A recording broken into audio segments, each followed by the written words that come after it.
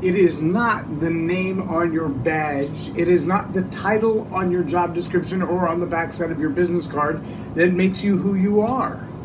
That's not what makes you a leader.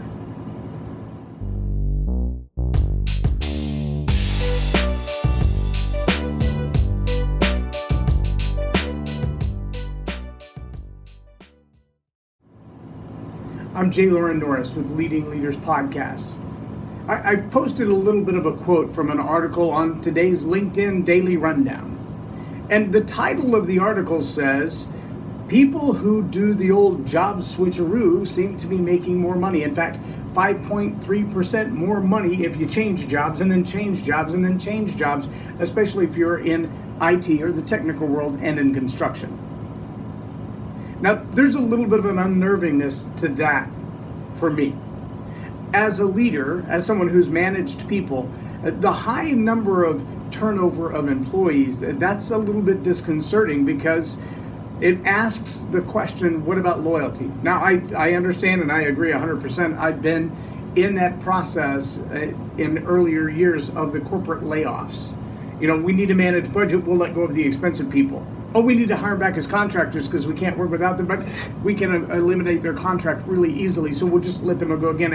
And it's obvious that in today's economy, even the last couple of decades, there has been less and less loyalty from a company to an employee. That's why there are so many people who live on pensions, and even those, I'm trying to remember the name of the big company, it was, can't remember, just recently decided that their pensioners, the people who are living on their pension after having dedicated 20 or 30 years to the company, are suddenly not going to get their life insurance paid for that they had been receiving for decades. So the company loyalty is not there the way that we would like it to be, but it seems now that the lack of loyalty, the more transient you are as an employee, the better opportunity there is to generate income, and that's a scary thing to me because it's really hard to count on people after you've invested your time in training them and mentoring them and raising them up to be supervisors and leaders and eventually to run companies, to see them have the mindset and be told, you'll make more money if you jump to another company. Get all you can from this company. Take, and then jump. In fact, take, and then go become a competitor. Get all the insight and the wisdom that you can and then go start your own thing. That seems to be the thing of today's culture. So here's our real question today, though, and that is, if you're a leader in that environment, how do you stay relevant as a leader? I think the first part of that, and the book is Attitude Hack, I'm still working on it, but I was working yesterday on a section called The Attitude of Identity. And in the Attitude of Identity, our first premise is understanding you don't get your identity from your name tag. You don't get your identity from your business card and the logo that you put on there. How do we know that? Because there are a lot of people who have president and CEO on their business card, and they're the only one at the company. What are you managing? What are you in charge of? You call yourself the CEO, the president, the founder. You can call yourself whatever you want to because you don't have a boss. But neither do you have employees. So what is that? But when you understand that just because it says supervisor or leader or manager or boss or CEO or head chief of all things in the kitchen is irrelevant.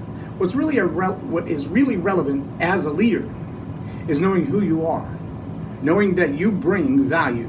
You have knowledge and expertise and experience in the field that you're working in. You have the ability to build these connective relationships that cover when you don't have the knowledge. I can tell you there are a lot of things that I dabble in, a lot of things where I do work, where I get paid to do work, where I am not the expert in the field. What I am an expert at is connecting people who are. And that is a requirement as a leader. And if your identity is so wrapped up in your business card that you can't lay down what you think makes you money and find those things that will make you money, you're going to be in trouble. Quick story from when I was in the fire department. 5 years as a firefighter while in the Air Force. I've served as an off-duty or volunteer firefighter off and on since I got out.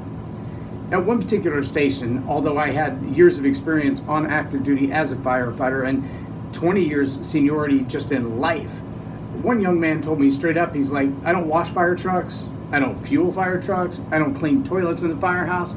That's not my job. They bring me in here to fight fire. So, oh man, if you think that the toilets need cleaned or the truck needs filled with water, you should take care of that before I come back for the next fire. And I thought to myself, look, if I can't trust you to clean the toilets, why in the world would I trust you with a $100,000 piece of equipment to go fight a fire with? If I can't trust you to fill the truck with water, how do I know you're not going to show up when my house is on fire with a truck that has no water? See, these are leadership issues, and in his own life, his attitude was built around the entitlement factor that my shirt says firefighter, that's all I do. No, you do what needs to be done because that's what leaders do. We've talked about that. Great leaders do what needs to be done, regardless of their job description. And that's what's going to make you relevant as a leader in this shifting and changing economy. When you realize that I will do what it takes, I will do what needs to be done, and it doesn't matter what's in my job description. People do what people see, and you will demonstrate to them the necessity to do what needs to be done. Leaders also pedal on the downhill. So even when it seems like you're coasting and everything is going hunky-dory and you don't have to work really hard in this season, you still work really hard in this season, because as much as you're going downhill, eventually you've got to go back up again. And if you get to the bottom of that hill having coasted, you will get to the top of the next hill much slower because you have no momentum. If you're pedaling on the downhill, you're going to have a whole lot more momentum. You see out the window behind me, you see the city of San Diego, California. This is my first time to visit San Diego, but I can tell you there are a whole lot of bicycles around here, a whole lot of e-bikes, and yesterday I even saw one that had a little one-lung gas-powered motor with a half-tank gas tank on the bicycle itself. And I asked him, how much do you have to pedal? He said, going downhill, I can coast, and on flat land, it'll do 5 or 10 miles an hour, pretty steady. It'll go 70 or 80 miles on that half a tank of gas. I said, well, what about uphill? He said, it doesn't have the power to go uphill. Even if it's a little bit of a hill, I have to pedal. I have to do the work. Friends, let me tell you, if you want to become a relevant leader, if you want to remain a relevant leader, what you need to focus on is, what are the things that I need to do to make sure that this project, this task, this gig, this company or organization remains successful? Because really, your legacy, your power to move to the next job, to have the next opportunity, to manage those who decide that the switcheroo is the right idea for them to make more money, is going to be built on the confidence that you do your job well, now and on the uphill. Don't let the identity of the title fool you. And don't feel like when you go into a new organization that just because somebody has the title that they're a leader. Do what you know to do as a leader. Do what has to be done and pedal on the downhill. And you will remain relevant as this economy continues to change more toward a gig-based economy where people feel like a job is for the day and not for a lifetime. I'm Loren Norris with Leading Leaders Podcast for Tell It Like It Is TV. Have a blessed day.